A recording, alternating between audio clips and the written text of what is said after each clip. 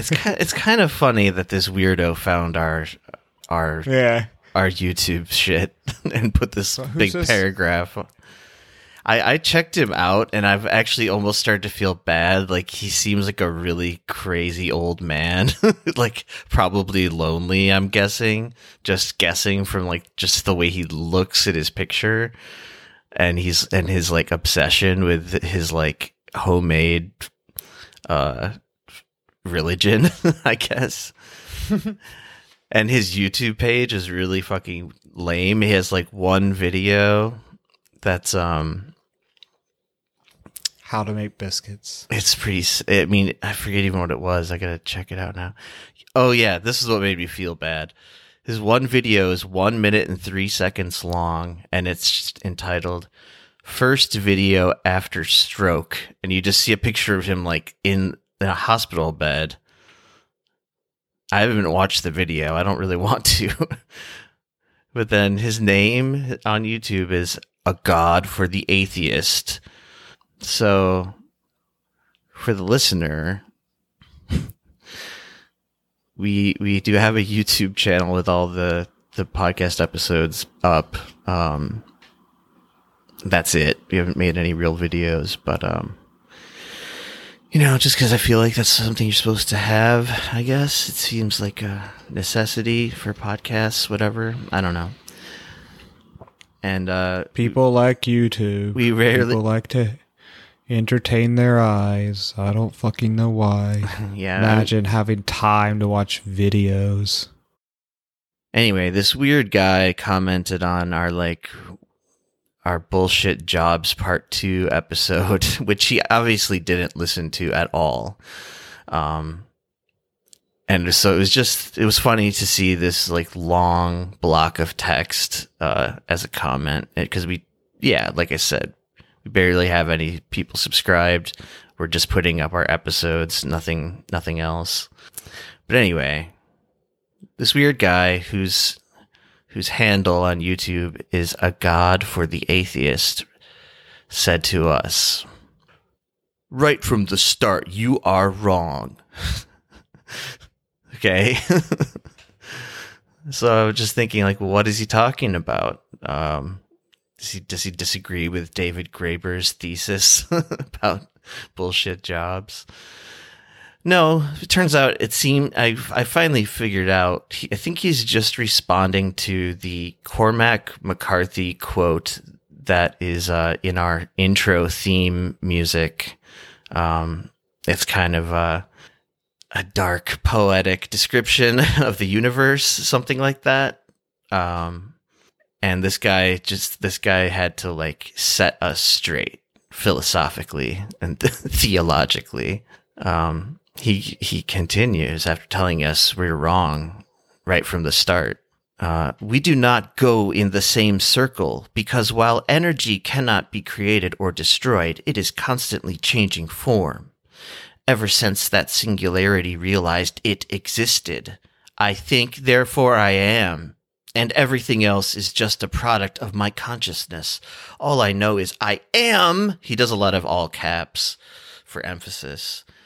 All I know is I am and cannot know the answer to that big bang explosion of questions of ...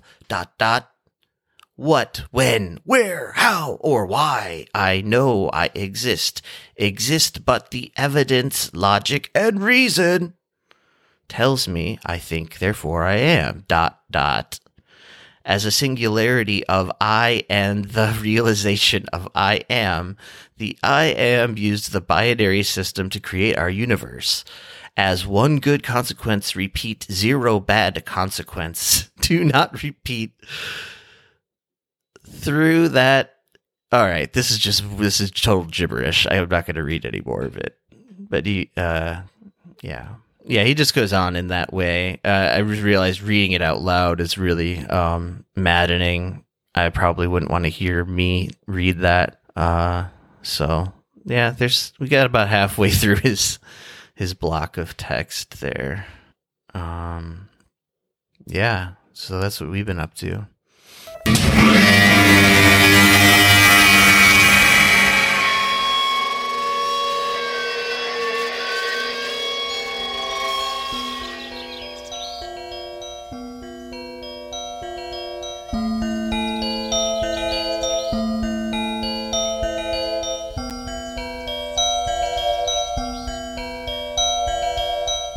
He walked out in the gray light and stood, and he saw for a brief moment the absolute truth of the world.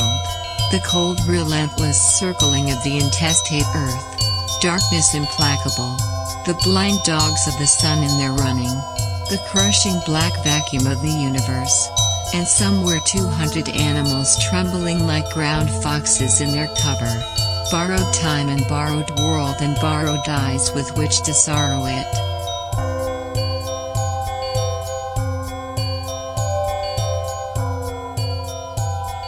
And lo, for the earth was empty of form, and void, and darkness was all over the face of the deep, and we said, look at that fucker dance.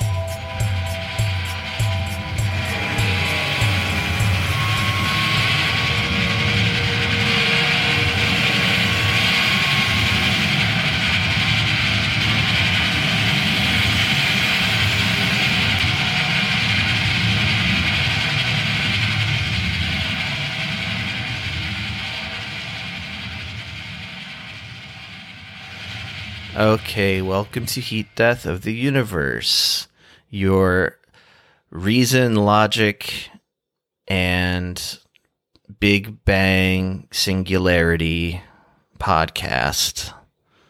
A god for the atheist. You know what I mean?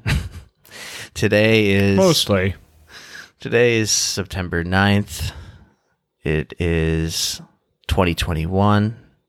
It's also a Thursday evening, 8:19 p.m. Korea Standard Time. And we've got a real cornucopia of stuff to talk about. I guess mostly current events, mostly filtered through Twitter. And just the internet generally. I guess that's how everyone gets their information for the most part. I like to think of Twitter as the great baleen plates of the internet. Like the whale's mouth of the internet, you mean? Exactly. It's where and Twitter filters out what it lets everything that's not krill. Lets the krill and plankton through. So we're gonna read you some krill and plankton from the Twitterverse, I guess. Yeah, just imagine Twitter as a giant flying blue whale bird. That makes it actually a lot nicer to think about as an abstraction. Sometimes it's just like this hideous display of human consciousness. Well, imagine if your job was to filter all of human consciousness into a timeline. Yeah, I mean, as long as I didn't have to be conscious of all of that stuff myself, if I could just be a sort of Zen-minded blue whale, then I'm all for it.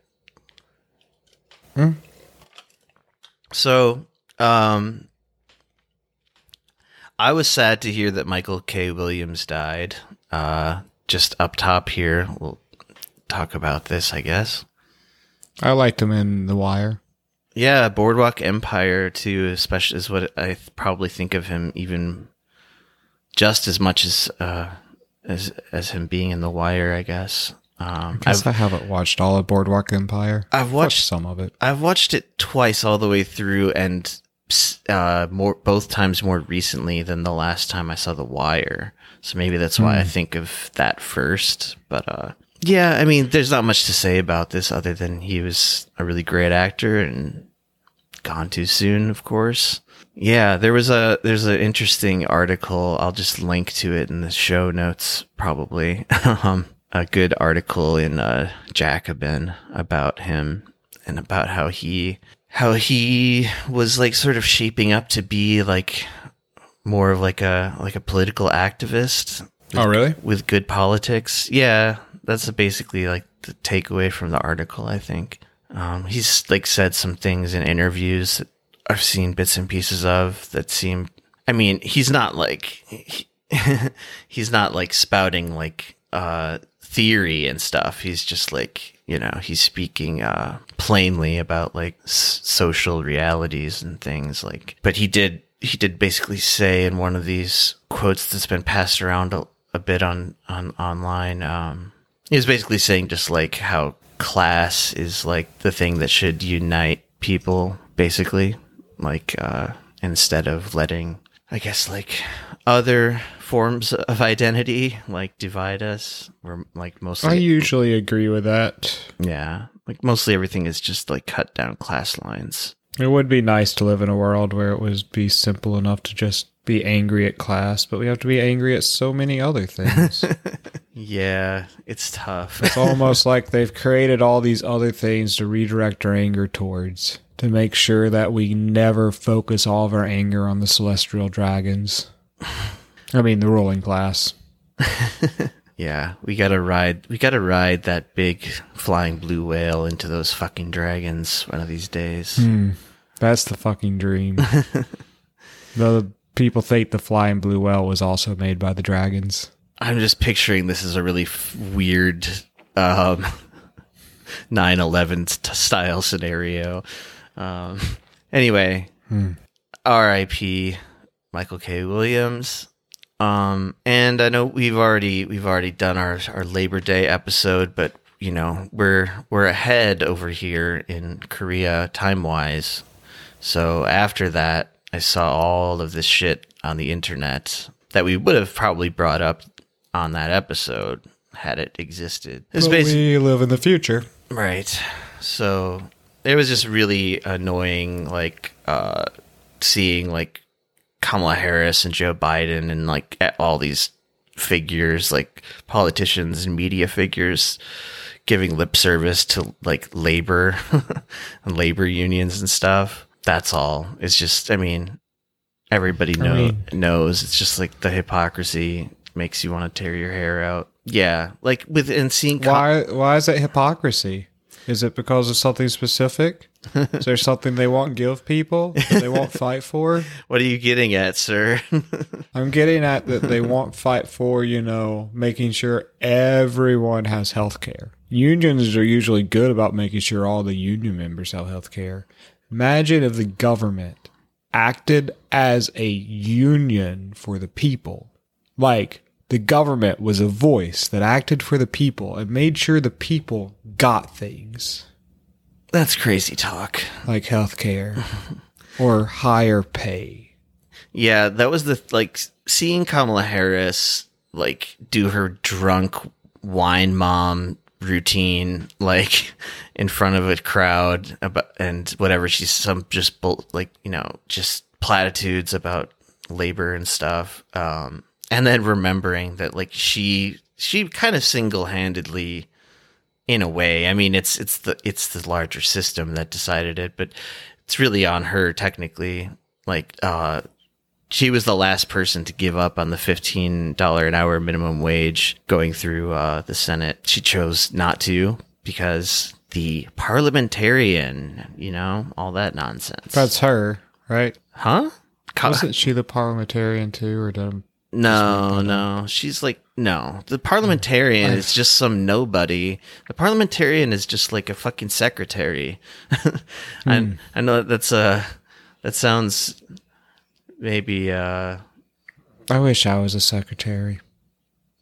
Yeah, not to dismiss the importance of our administrative assistants, but they probably do more work than most people. But they're not politicians, and you don't have to listen to them. Like, they're just basically, they're there to be like, hey, I think you're breaking the rules. Or, hey, I wrote everything you're allowed to say. These are the things you're going to say today. Yeah, and the Democratic Party is just using the parliamentarian who, like, most people had never even heard of this role in government. I mean, shit, man. The story, like, we've talked about it, and you still thought it was the vice president. But I did. I really did think it was the vice president. No, I don't remember where I got that ideal from. Well, it might as well have been because, like, in a way, like, because the parliamentarian just said to Kamala and to Joe and to everybody what they wanted to hear, which is, oh, can't do it, sorry. And then they just they think that no one's going to notice that they're just like passing the blame onto this like meaningless position. But they did. They were like, the parliamentarian said, sorry guys, we can't give you Can't do it. can't give you the $15 an hour minimum wage, which is not even, which is like $10 an hour short of where we should be if pay had risen with productivity, but it hasn't. So yeah. So fuck all those people trying to cash in on like all of the like blood spilled like in labor movements to get us things like the weekend and the 40-hour work week and stuff. Like hearing Joe Biden talk about that just sort of made my skin crawl. Although I read an interesting article today too that was about how the big unions, are just as much like part of the ruling class as anything else at this point. And so Joe Biden does actually Represent the big unions. Represent them and like help like give them the things they need or whatever. Like he doesn't just give lip service about them, because they help basically keep the actual workers from organizing properly. It's like it's almost like you have to start a union within the larger unions to destroy it and make it pure again, if it was ever pure in the first place. So what you're saying is there's no hope? I mean, isn't that what we say every week? I don't know. I used to have hope that things were going to get better. Obama took it away from you. I don't know who took it away from me. You told me. Hey, they're passing a $3.5 billion infrastructure bill, right? 3.5 billion, trillion, quadrillion, trillion, but pentillion. But it's 3.5 pentillion. It's mostly just fucking handouts to big companies, and it's not really going to help anything. I mean, the infrastructure. But it was co-written by Bernie Sanders. So what? Bernie Sanders is a fucking. I don't know what he is, but he's not. He's at least not acting as a organizer in chief or whatever he was saying he was going to be. He's certainly not acting like a revolutionary. He's just doing exactly what Joe Biden tells him to do, which he said he would do. So it's not like he lied to us. Man likes to do his job. It's disappointing, but I realized I just don't even really think about Bernie Sanders that much anymore. Like his birthday was just the other day, yesterday maybe, his 80th birthday. And I just felt, I felt nothing. I just was like numb to it.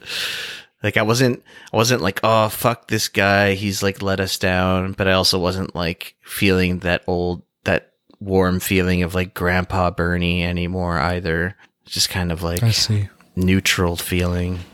I've been neutralized. My Bernie bro heart has been neutralized. I feel that way sometimes. I mean, you said you're basically just a blank. I've given up. Blank on page. The world getting better. I think the only thing I can focus on now is making my life better at the expense of other people. Welcome to the human race, sir. I used to think that we could work together to make a better world, but these days I'm thinking perhaps I should just knock people over to make a stairway to something better. I'm basically at the point now where, I mean, like, I think about these like political things, but like, and we talk about them on the podcast, but yeah, honestly, if I'm getting like serious, like, I'm just thinking about how to not die from like whatever the next mutation of COVID is. Like I was, man, I read this thing, a few days ago. I'm not too worried about dying from COVID. I am, man. I am, because it's just, yeah, maybe the chances aren't super high for people in our demographic, and being in Korea, I mean, alone puts us in a better position than probably anybody in America, I feel like. at this point. But all the same, like, I'm not gonna. I just like, I don't know. I feel like I can't like let my guard down, and I realize like that's why I just really don't leave the house much, honestly. And I sometimes I'm like, am I depressed? No, I just don't want to. I'm hiding from the fucking plague.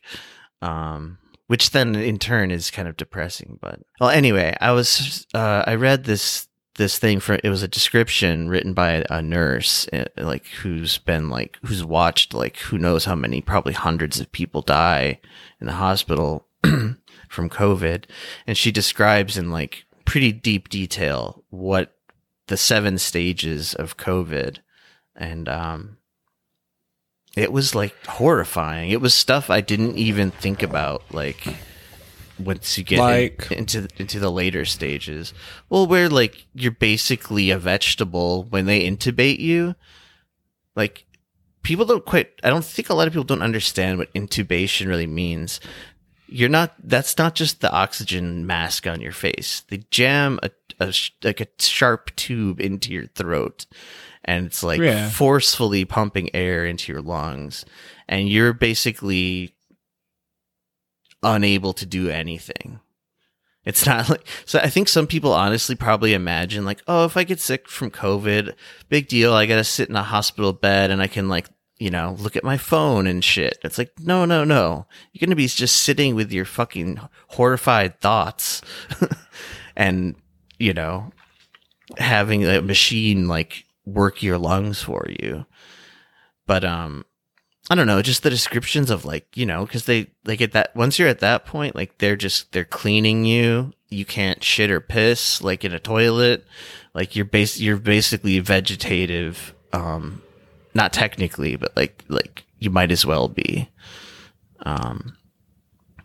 It sounds, and then she's describing like, when you get to this certain point, then we like put you on like FaceTime, and it's like the last time you're going to talk to your family, and like everybody knows it. And then, Sure, but some people recover. Yeah, I know. I have heard that if you catch it and recover, you're less likely to have terrible effects from it the next time you catch it. Same thing as getting a vaccine. But if you happen to caught it at one point, like in 2019 or 2020, and maybe you didn't even know, and then got the vaccine, you're even less likely to get it again. People will be fine. We're just going to keep getting sick. Yeah. But how many more people are going to die? How many more people have to die? A lot less people would die if we just had vaccines. I mean, I know we have vaccines, but I guess I mean like if every country could make them quickly. Yeah. They can't. Yeah, and for no good reason. I mean, we might as well just get to that part that we were going to talk about. I mean, I've been upset about this for a while. We've talked about it, but Biden, the administration is still refusing to share the vaccine formula, even though the U.S. government has complete right to do it. Right? They can use marching rights. Yeah. They don't even. The thing is they don't even have to use that. Like the Moderna vaccine specifically, like according to like copyright law and patent law and whatever, the government can share the formula with whoever they want. And Joe Biden simply refuses to do it. China's not sharing their formula. Russia's not sharing their formula. However, like those countries are also, I think, doing a lot more donating of vaccines or selling them like at a cheap rate. Although I think the U.S. is still technically donated more shots than any country. I think China is like second. But yeah, I think so too. But it's all just sort of like posturing on everybody's part. Like it's just like the thing that it was described in some article I read is like It just seems mad to me. Vaccine diplomacy is what they called it. It seems insane. Well, I'm sure Moderna doesn't want them to do it, even though, I mean, Well, I know like Moderna and Pfizer and etc. don't want their patents to be shared, right? Their formulas, sorry, not patents, you know what I mean, the formula for making it. Yeah. Oh, well, but it's insane same when thing. The world's in this situation. Like, if we make more of it faster and get it into more people, that's good. It's pretty simple. And I mean, another thing that's sort of simple too is the reason it doesn't happen, and it's kind of just it's the logic of capitalism. You have to like create artificial scarcity. I mean, that's how you like boost your profits, you know? Like the companies will profit more if they more slowly push this thing out. And that's why it's going at that pace. It's nothing to do with like we don't have the raw materials or the will or the funds, like, and not just America either. Like I said, you know, these other big countries should be helping out as well. But yeah, the way I understand it through this article, I think that wasn't Dave Sirota, but from his website, the Daily Poster, it goes into more of the technical details of like how Biden is legally able to do this. But aside from what they say in that article, there's another article I found that explains that the government, I mean, the other thing is the government could just forcefully like nationalize these corporations like fully, but they don't even need to go that far. There's like an in-between sort of stage that they could do, which you brought up. It's something called march-in rights, which this person being interviewed said on the question of, can we just share the IP for these vaccines? He says, it's possible, and it's very controversial. So on the one hand, on the domestic front, there are several federal laws that give the federal government what are called march-in rights. Literally the ability to march in and demand licensing rights to a patented product in certain situations. The federal government seldom, if ever, exercises these rights. They're controversial, of course, because people, you know, don't want the market impeded and so on. But I feel like in a time of crisis where, you know, I think what the death toll in America is like probably get close to like 700,000 now. I'm not even sure. It's realistically probably well over 1 million. I mean, I've read a bunch of things that say that basically every vaccine like data about deaths is probably underreported. You mean not vaccine death? Sorry. Whoops. I just changed our podcast. We're gonna push for everyone to take ivermectin only. Please don't. No, I meant I just meant COVID deaths rather. But yeah. Anyway, I knew what you meant. I'm just saying it's a fucking emergency. A lot of people have died already, and a lot of more people are going to die. Well, I mean, I think they're willing to just let people die. America's never even made a clear like goal for what they want as far as the end of the pandemic. Yeah, all they did, which is actually one of the big problems. But because the goal is unspoken, and it's we're gonna live with this thing, which means we're gonna let people suffer and die unnecessarily. So we all just decided to be Sweden. At least they were upfront about it. Well, and then I mean they're not doing that anymore. And I mean, like, yeah, England and Sweden early on both were like, well, we'll just get herd immunity because they stupidly thought it wasn't that serious. They thought like everyone could get infected and only like a few people would like actually be truly affected. which is still crazy. I mean, but Like chicken pox. yeah, except it's much it's much worse. Chicken pox was way deadlier. It was kind of a joke from me. We're lucky we had a chicken pox vaccine, right? Huh? I thought chicken pox was way deadlier. Like There's in no its heyday. there's no vaccine for chickenpox. Are you sure? Isn't that the What whole am I thinking of then? because that's the whole point of chickenpox was every kid gets it once and then you never get it again. That's what they would have, like chickenpox parties even when I was a kid. And like they would purposely infect all the kids just to get it out of the way. No, I mean, I think there was a time when I don't know, but like it definitely is not deadly. I mean, I think it is in really, really rare circumstances maybe, but I mean, you must have gotten it, right? No, I've never been sick. My entire life. It's pretty amazing. That is amazing. I think I'm a robot. A robot with a blank memory bank. Now I feel like I gotta look up chickenpox later, but I'm pretty sure there's no. If there is a vaccine, it was invented after I was like a child, because I definitely had chickenpox as a kid, and I remember my brother having it, and it was just like it was described to me as, oh yeah, it's okay, everybody gets it once, and then you'll never get it again because you have immunity. Oh, it came out in 1995, the chickenpox vaccine. See, I would have had it already by then.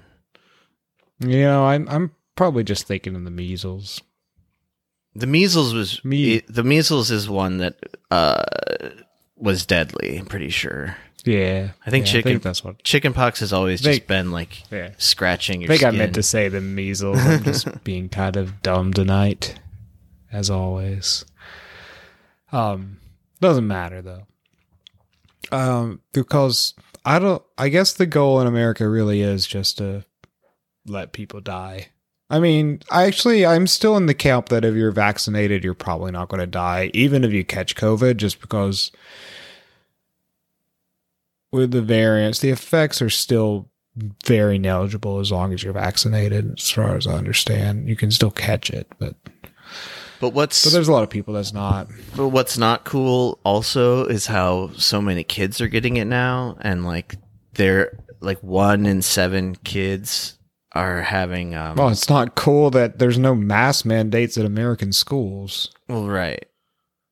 That's fucking crazy. I mean, yeah. I would refuse to go to work in Korea. Well, Koreans would refuse to go to work. Parents would refuse to send their kids to school. You know what? Not to. The mask thing just reminds me of yesterday. I started watching the most recent season of Law and Order, or Law and Order SVU. And it's man, you can really you can see a lot of shitty politics reflected in that show. Like just like it's like pure distilled like hashtag resistance politics. Like they do this like sort of obligatory like Black Lives Matter stuff. And anyway, the whole point I want to get at is that because the show Law and Order's whole premise is that they rip things from the headlines, right? Like so their plots are basically modeled after like what's going on in the news. So of course, like in the world of Law and Order, the TV show, like there's COVID and like, but like so the randomness with which people wear masks on the show is just like hilarious to me. And I was like, oh, well, it's probably just because it's a TV show, you know, and like they can't like, they probably like have like in the actors' contracts, like they can't have their faces covered up like X% of their screen time. But then it hit me though, like, oh no, like this is probably a reflection of just what America is like now. Like I just kind of forgot, you know, like seeing it like played out with like actual humans. It just, I don't know. It's just so different from here, and weird. Like they wear the masks in a way that's just negates why even have them. And I feel like that's how people are probably really wearing them in the U.S. at this point. If they're even if they're making the effort at all. Yeah. Yeah. Maybe we're just being too harsh on our U.S. brethren. I don't. Sorry if you're listening from the U.S. I don't know. I mean, I have another item like somewhere on this list of about how all around the country they're like just packing to capacity like college football stadiums these days, and you just see like crowds of like 90,000 people, I think. Like some of them are like... Well, the football players have to be happier, man. They have the cheering crowds back. I bet it was hard to play football without crowds. I don't know if they ever really even stopped. I mean, I remember seeing people coming back. Maybe they were still doing that thing where like they had like cardboard people in the stands, but then real people could be scattered. But now they're just like fuck it. They're like, who cares? New, more deadly variant. Let's all crowd in together. And some people are saying like they're supposed to all be vaccinated. Bullshit. Come on. Someone figured out like the probability of that was like just so ridiculous. Based on like the size of the college and stuff, and like how many people at the college were vaccinated. But anyway, oh damn, some of these stadiums can hold over 100,000 people. I didn't realize that. Yeah, man, they're massive. I always thought of like professional sports stadiums as like holding like around like 70 or 80,000 people, but that's not enough people. They're leaving dollar bills on the table. They're only holding that many. Maybe I'm remembering a simpler time in my childhood. I'm sure I am. I was well, okay. Where were we? I mean, we had to have our obligatory COVID thing. moment. I mean, one more thing to throw in about that real quick is that I saw someone remind people that were saying like online basically like I don't want my son to have to take the damn vaccine, like, and their son was like in the Air Force or something, some branch of the military, and someone pointed out that kid has already taken 17 mandated vaccines before the coronavirus vaccine. Yeah. Like that's how many vaccines you must take by law to like be in the military. And this lady's freaking out about, well, and I mean, I guess what they would fire back with is, well, those vaccines have been like more thoroughly tested and stuff. But you know what the crazy thing is? RNA vaccines, that's what they're called, right? RNA or mRNA. I knew I skipped something. Lowercase They're m. so much better. They're literally just much better and more effective. It's how all vaccines should be made from this point. It is like an exciting new technology. Or newish technology. It's true. Yeah, people suck. But yeah, I just thought that was kind of funny. I didn't quite realize that. It is funny. It's all just fucking, I mean, all of that, all the like vaccine problems is all just as you have in the nose. It's just like fucking token symbolic culture war bullshit. When people refuse to take them and just anti-vaccine or, you know, vax shaming, I don't fucking know. It's all just bullshit. People should just fucking do it. It's like wearing goddamn seatbelts. Now I'm sounding like a fucking, I don't know. Everyone did hate wearing seatbelts though when that became a law. Yeah. And then me being the guy I am who really likes seatbelts because I've been in a few car accidents. I always get offended by my Korean friends who all seem to refuse to wear seatbelts. Or get into taxis where there's just fucking seatbelts are like cut out of the taxi for some reason. I was like, what the fuck? Yeah. Why does everyone hate seatbelts in this country? Nobody buckles up in the taxi, that's for sure. Except for me. Really? I never do. Yeah, I do. I'm a fucking weirdo. No, I mean, no. I should. I'm being. You're probably more likely to die in a car than by coronavirus. Yeah, I'm sure.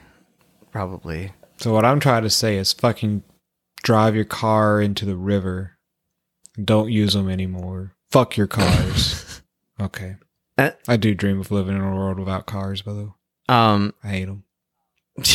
I feel like I've heard this before. I'm having deja vu. Like, I have this dream that, like, sure, maybe keep your cars in rural areas, but my dream situation is like a city like Seoul or New York. Everyone has to park their car outside the city.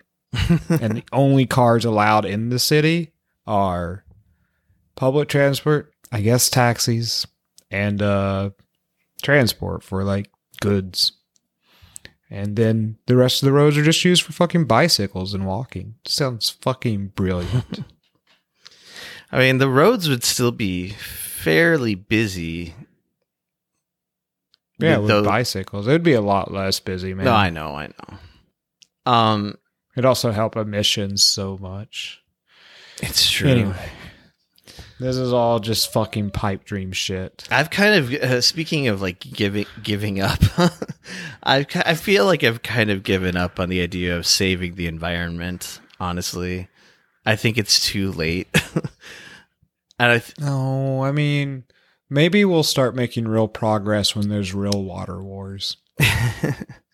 I saw something the other day, and it was like saying that when the global temperature shifts 1.5 degrees Celsius, we're basically fucked. And I thought it. Yeah, no, I mean, I thought it was higher. I thought it was like it had to be higher than that a little bit, like 3 degrees or 2 degrees. And seeing the 1.5, I was like, it's probably already fucking done. I just had that. Yeah, no, I think intuition. Earlier this year, NASA had released a study about that I think I'd shown you, and it's just been ticking up since that study.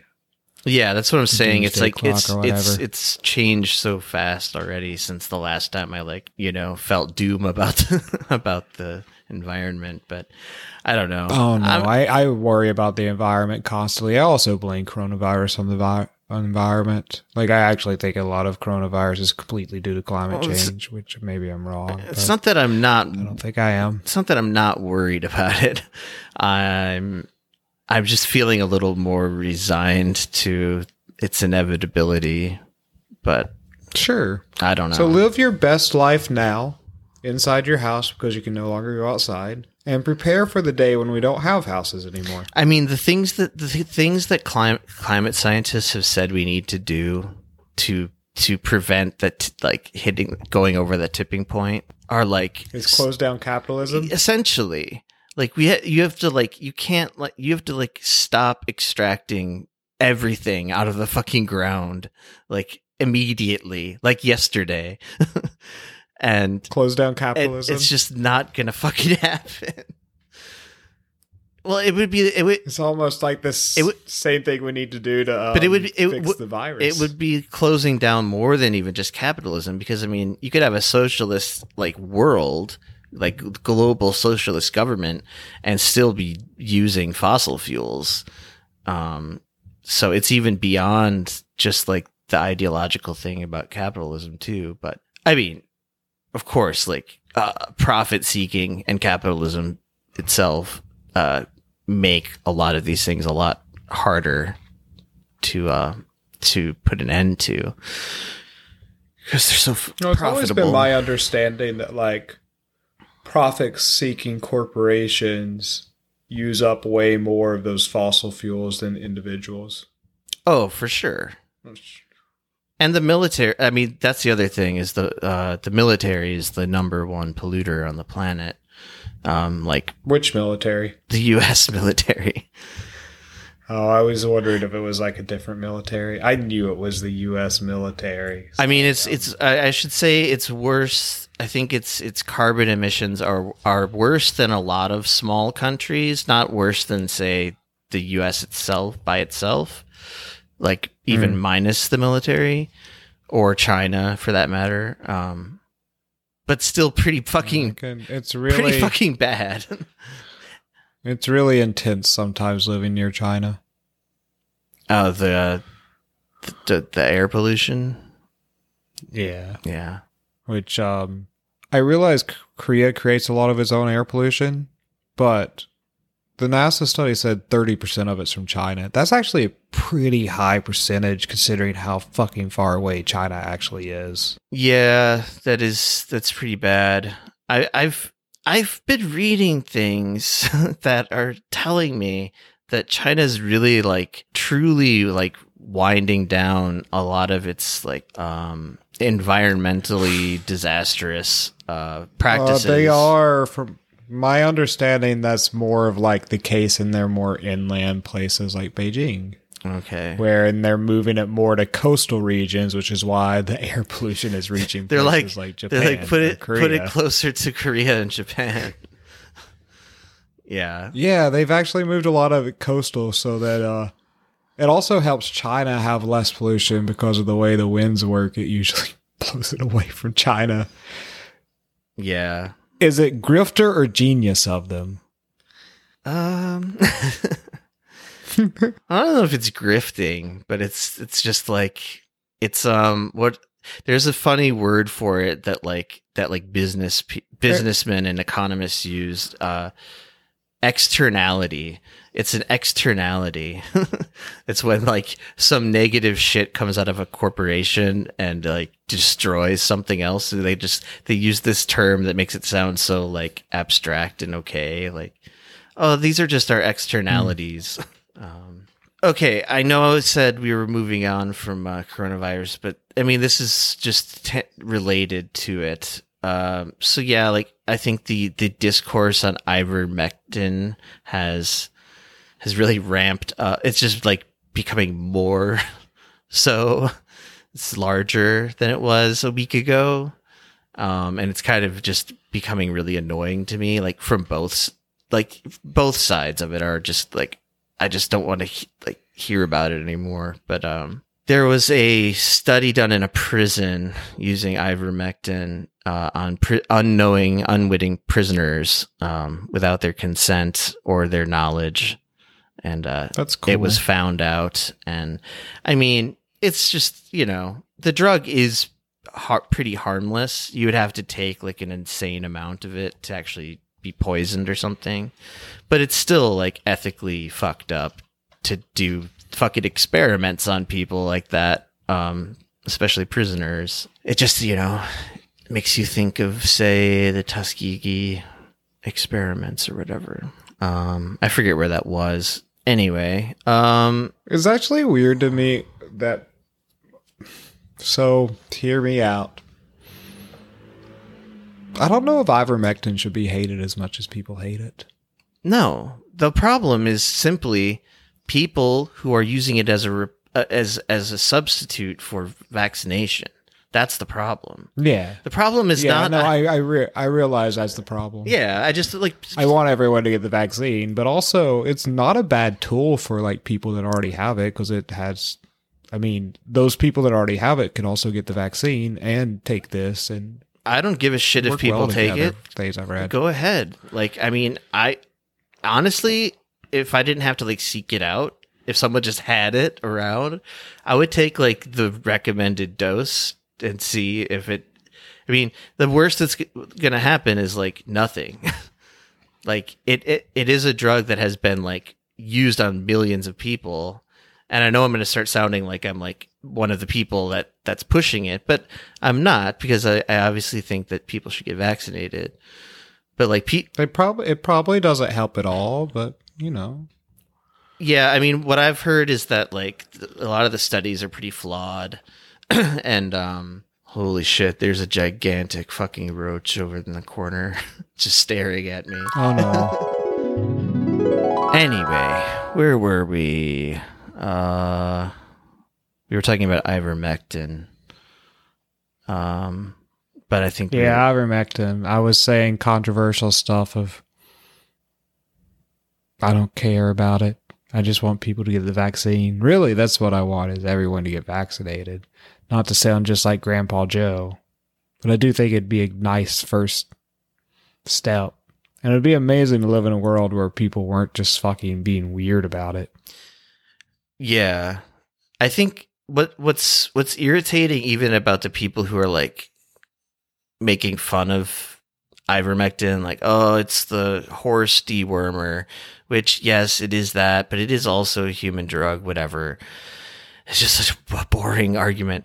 But like, that type of shaming makes the people who are already hesitant about the vaccine more hesitant. yeah, it doesn't help anybody. It just draws a line. And I don't even really care that much about like hurting their feelings or whatever, but like the point shouldn't be that ivermectin is for horses. The point should be you should get vaccinated and go ahead, take that shit if you want.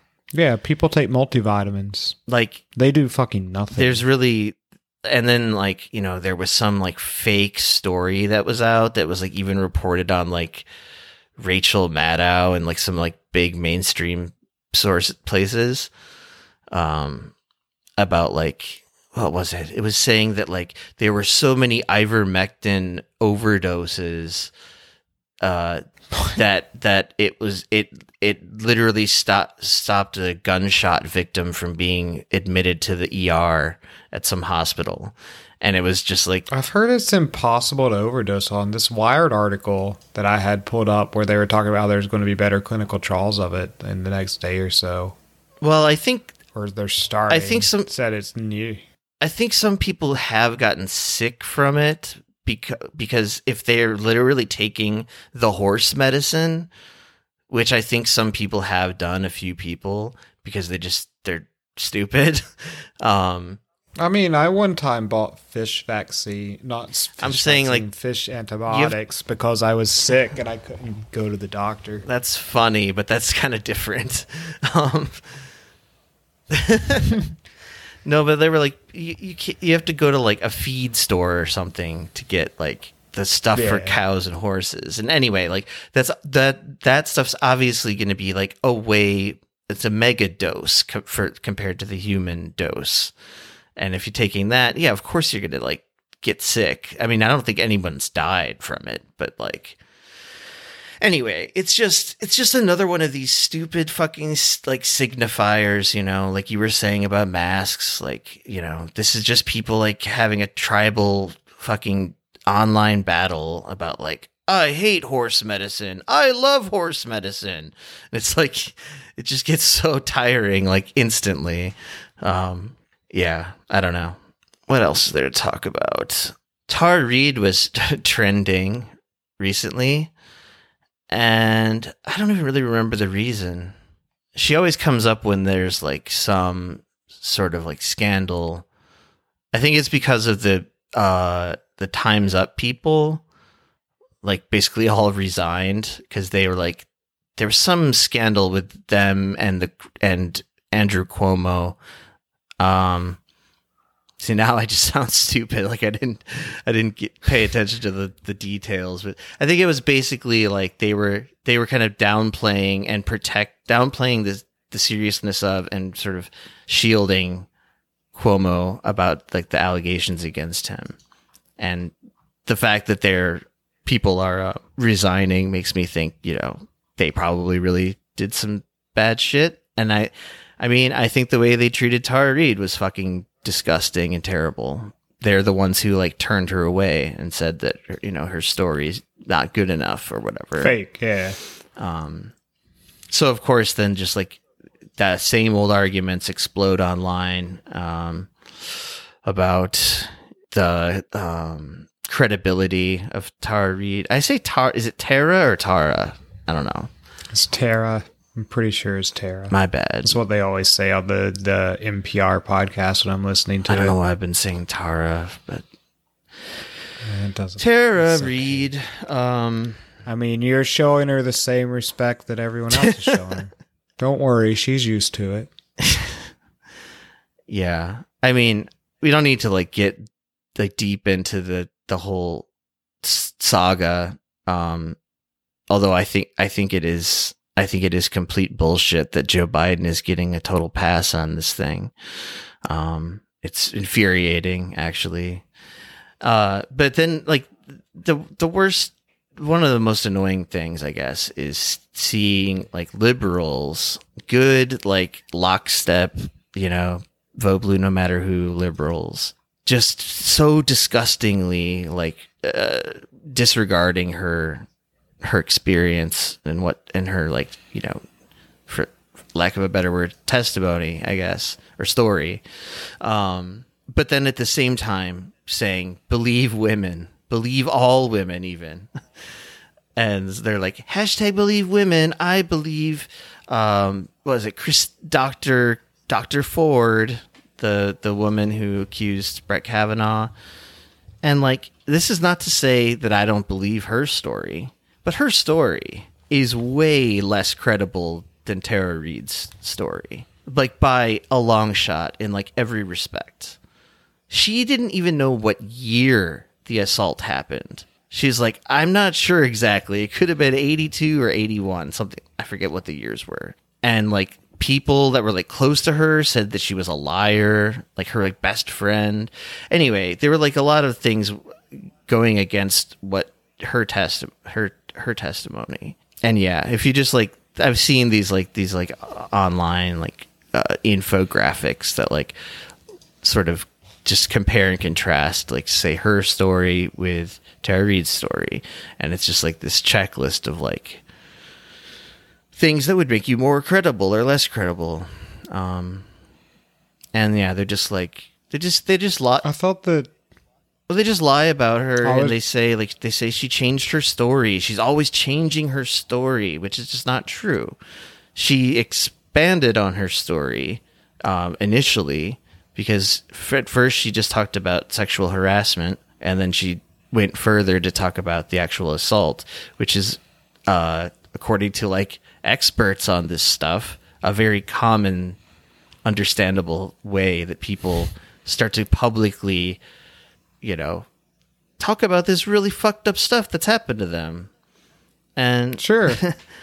And then of course there's just all the like Russia insanity. They try to say she's like a fucking Russian agent and all this shit, because that's just what everyone falls back on when someone's like messing with their favorite politician.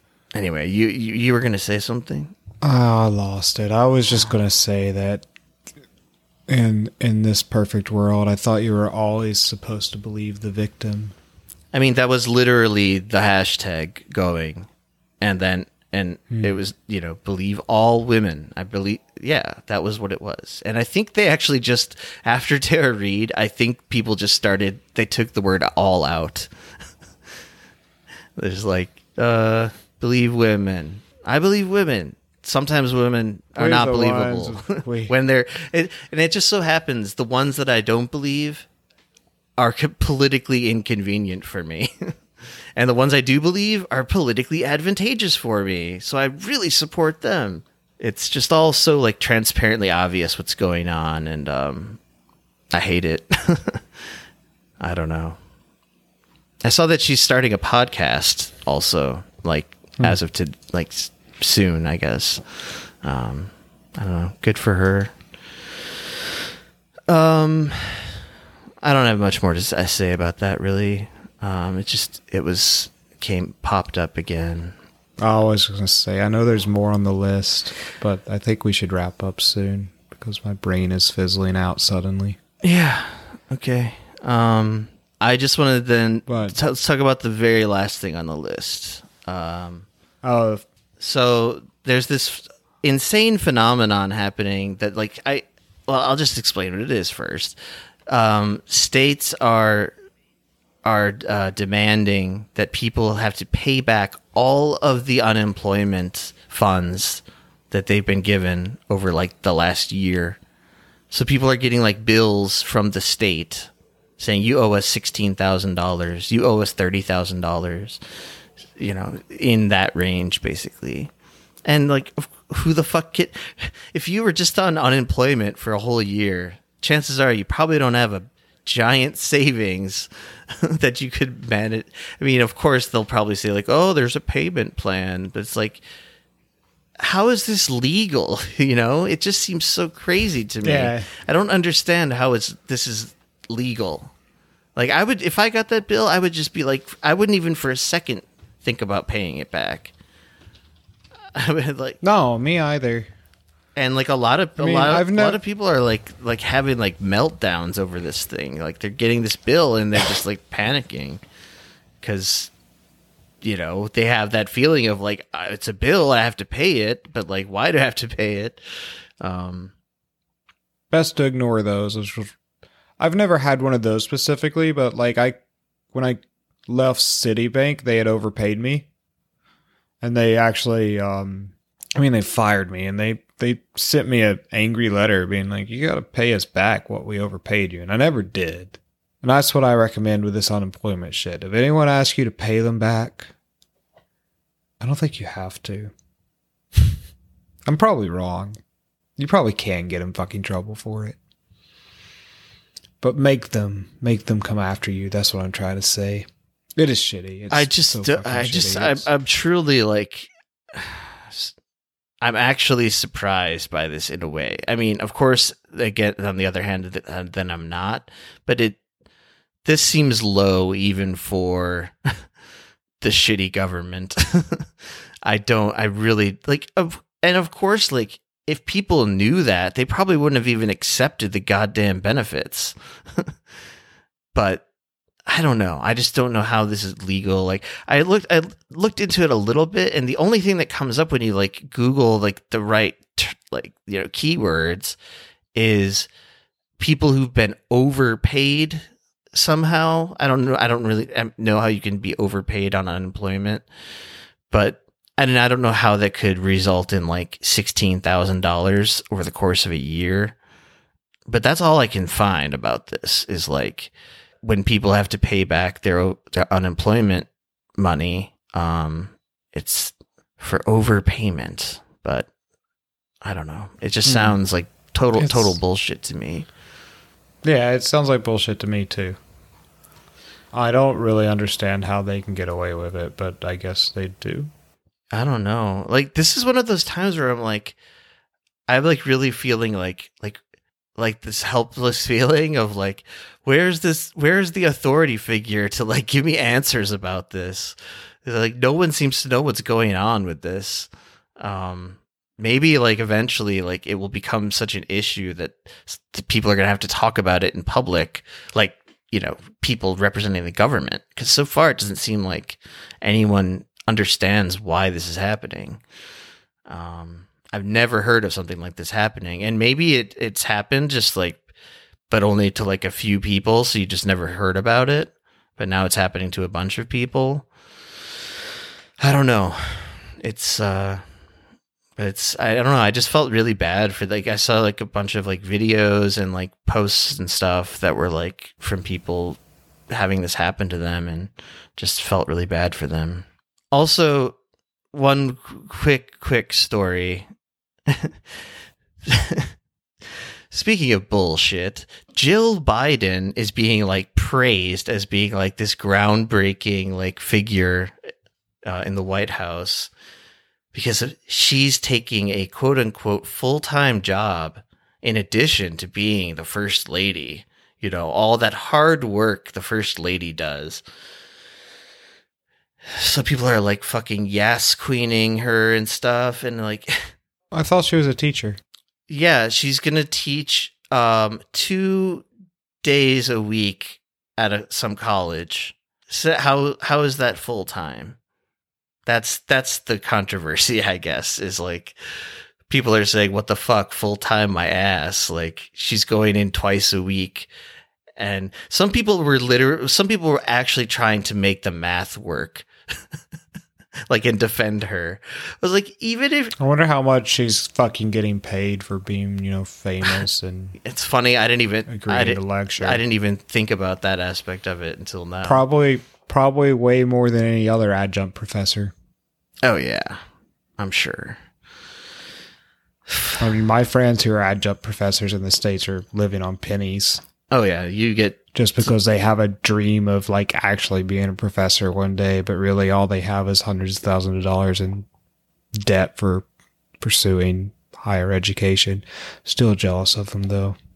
I still have that dream of how nice it would be to be a professor. Imagine just wandering around a campus your entire life, smoking a pipe, talking about educated white guy shit, navel gazing. Yeah, I mean, I kind of thought that that's where I maybe would end up too when I was more into like academic shit. But I remember also realizing how miserable it could be.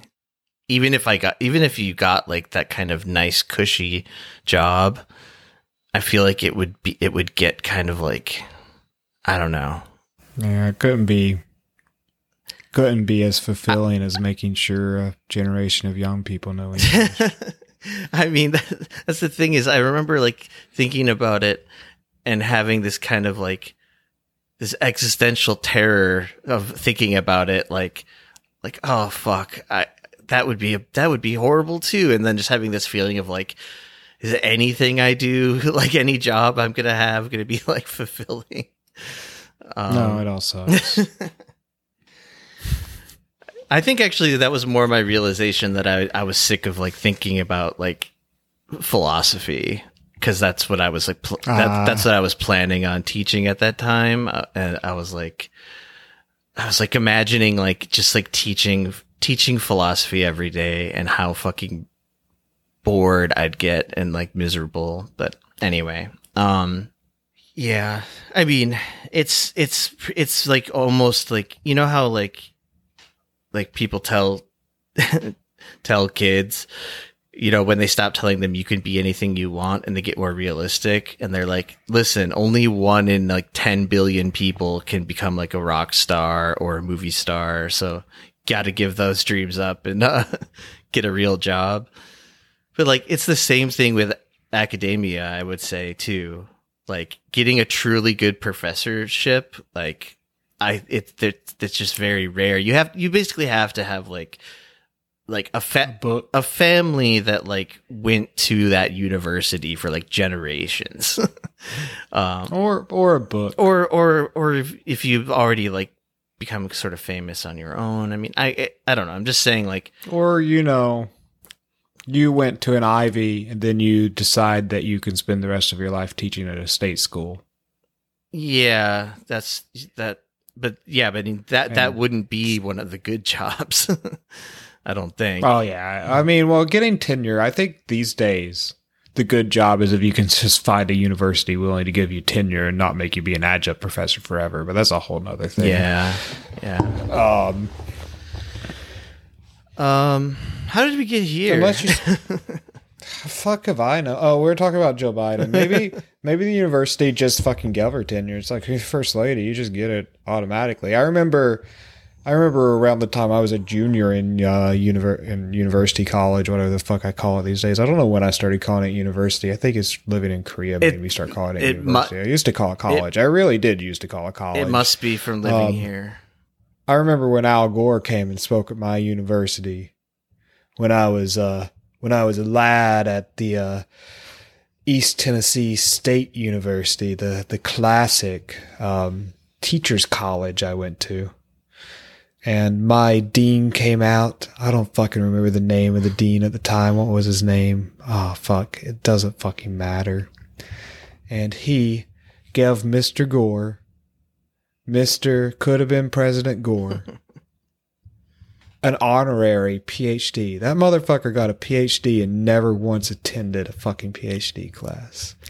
Yeah, I'm so jealous. They do that. I want my fucking honorary PhD. I remember Stephen Colbert had like, I feel like he got like many of those because he would just like demand that he get one on television, and then the school, like to boost their profile, would do it. Yeah. That was when Stephen Colbert wasn't a total sack of shit, when he was actually cool, interesting, funny person. Those were the days a long time ago, like 15 years ago. God damn. Well, I guess we should wrap it up there. So let's recommend some stuff and skedaddle. Sure. I'm going to recommend Something. I recently listened to the audio version of the Sandman comics. I really liked it.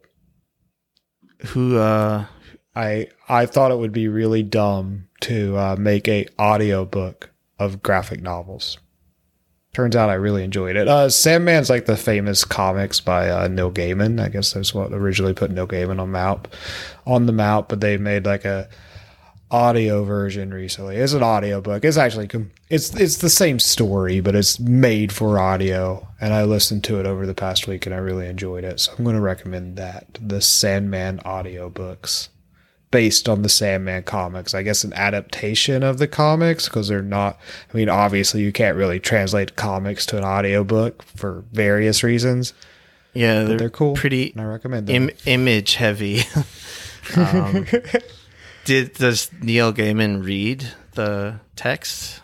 Yeah, but it has voice actors. Okay, that's cool. I like a good audiobook, which are I feel are kind of few and far between in a way. But I guess I don't really check out a lot of them. Part 2 just recently came out, but it's got like a good cast. Like Jeffrey Wright's in it from Westworld, and some other people. Brian Cox is in it. Oh, cool. David Tennant.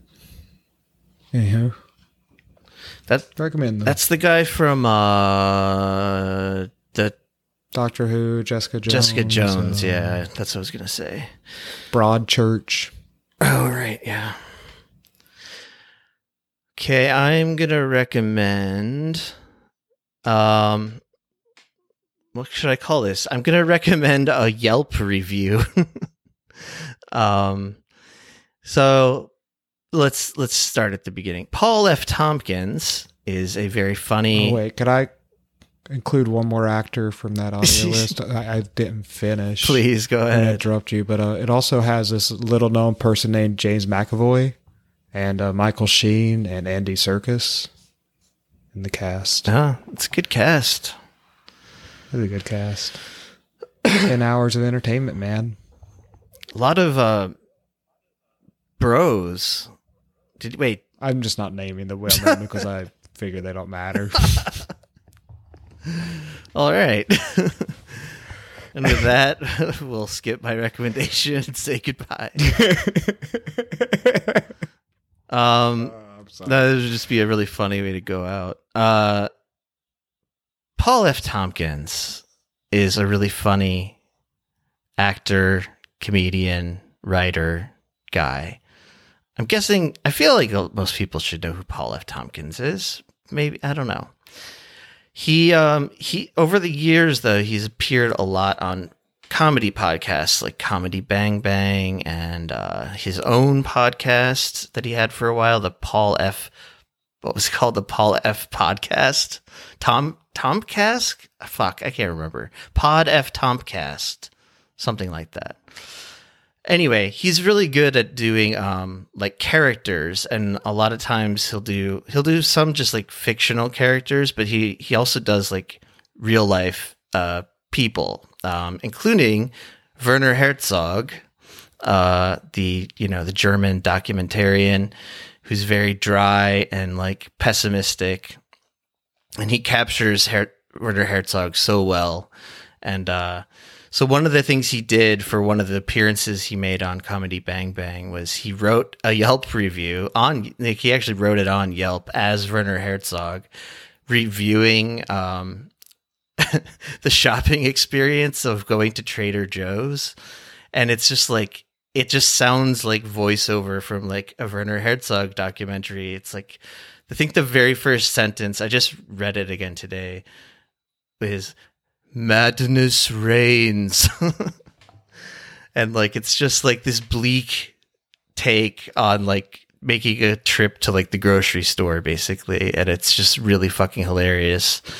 And I will link it. I will link you to him reading it. I will link you to the text, and I will link you to, even funnier, a video where Werner Herzog is doing an interview, and the interviewer plays him the Paul F. Tompkins as Werner Herzog thing.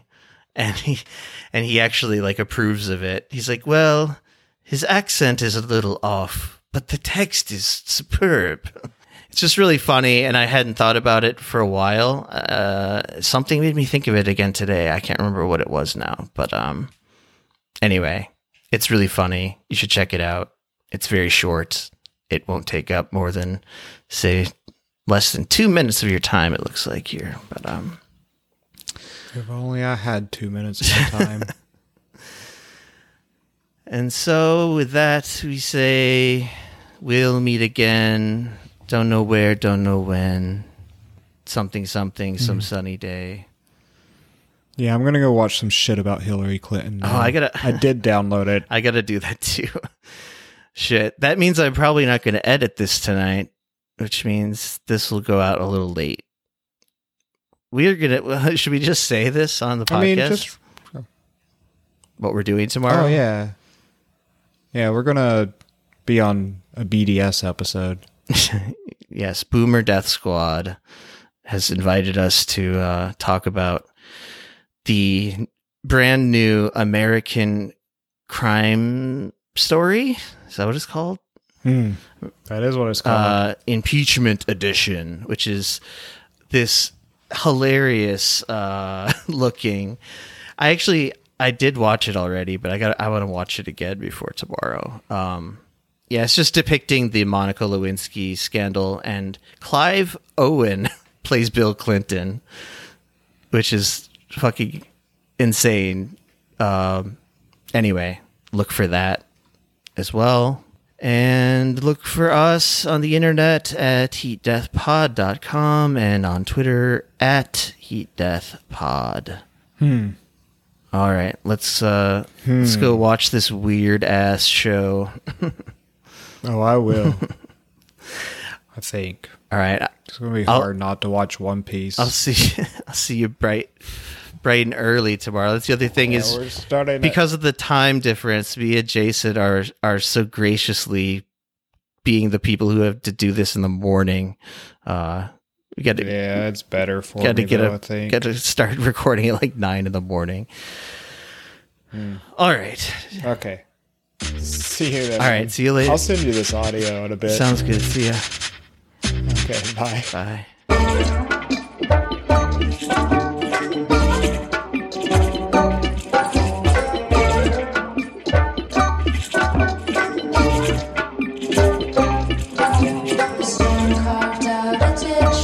Which we filled with seeds.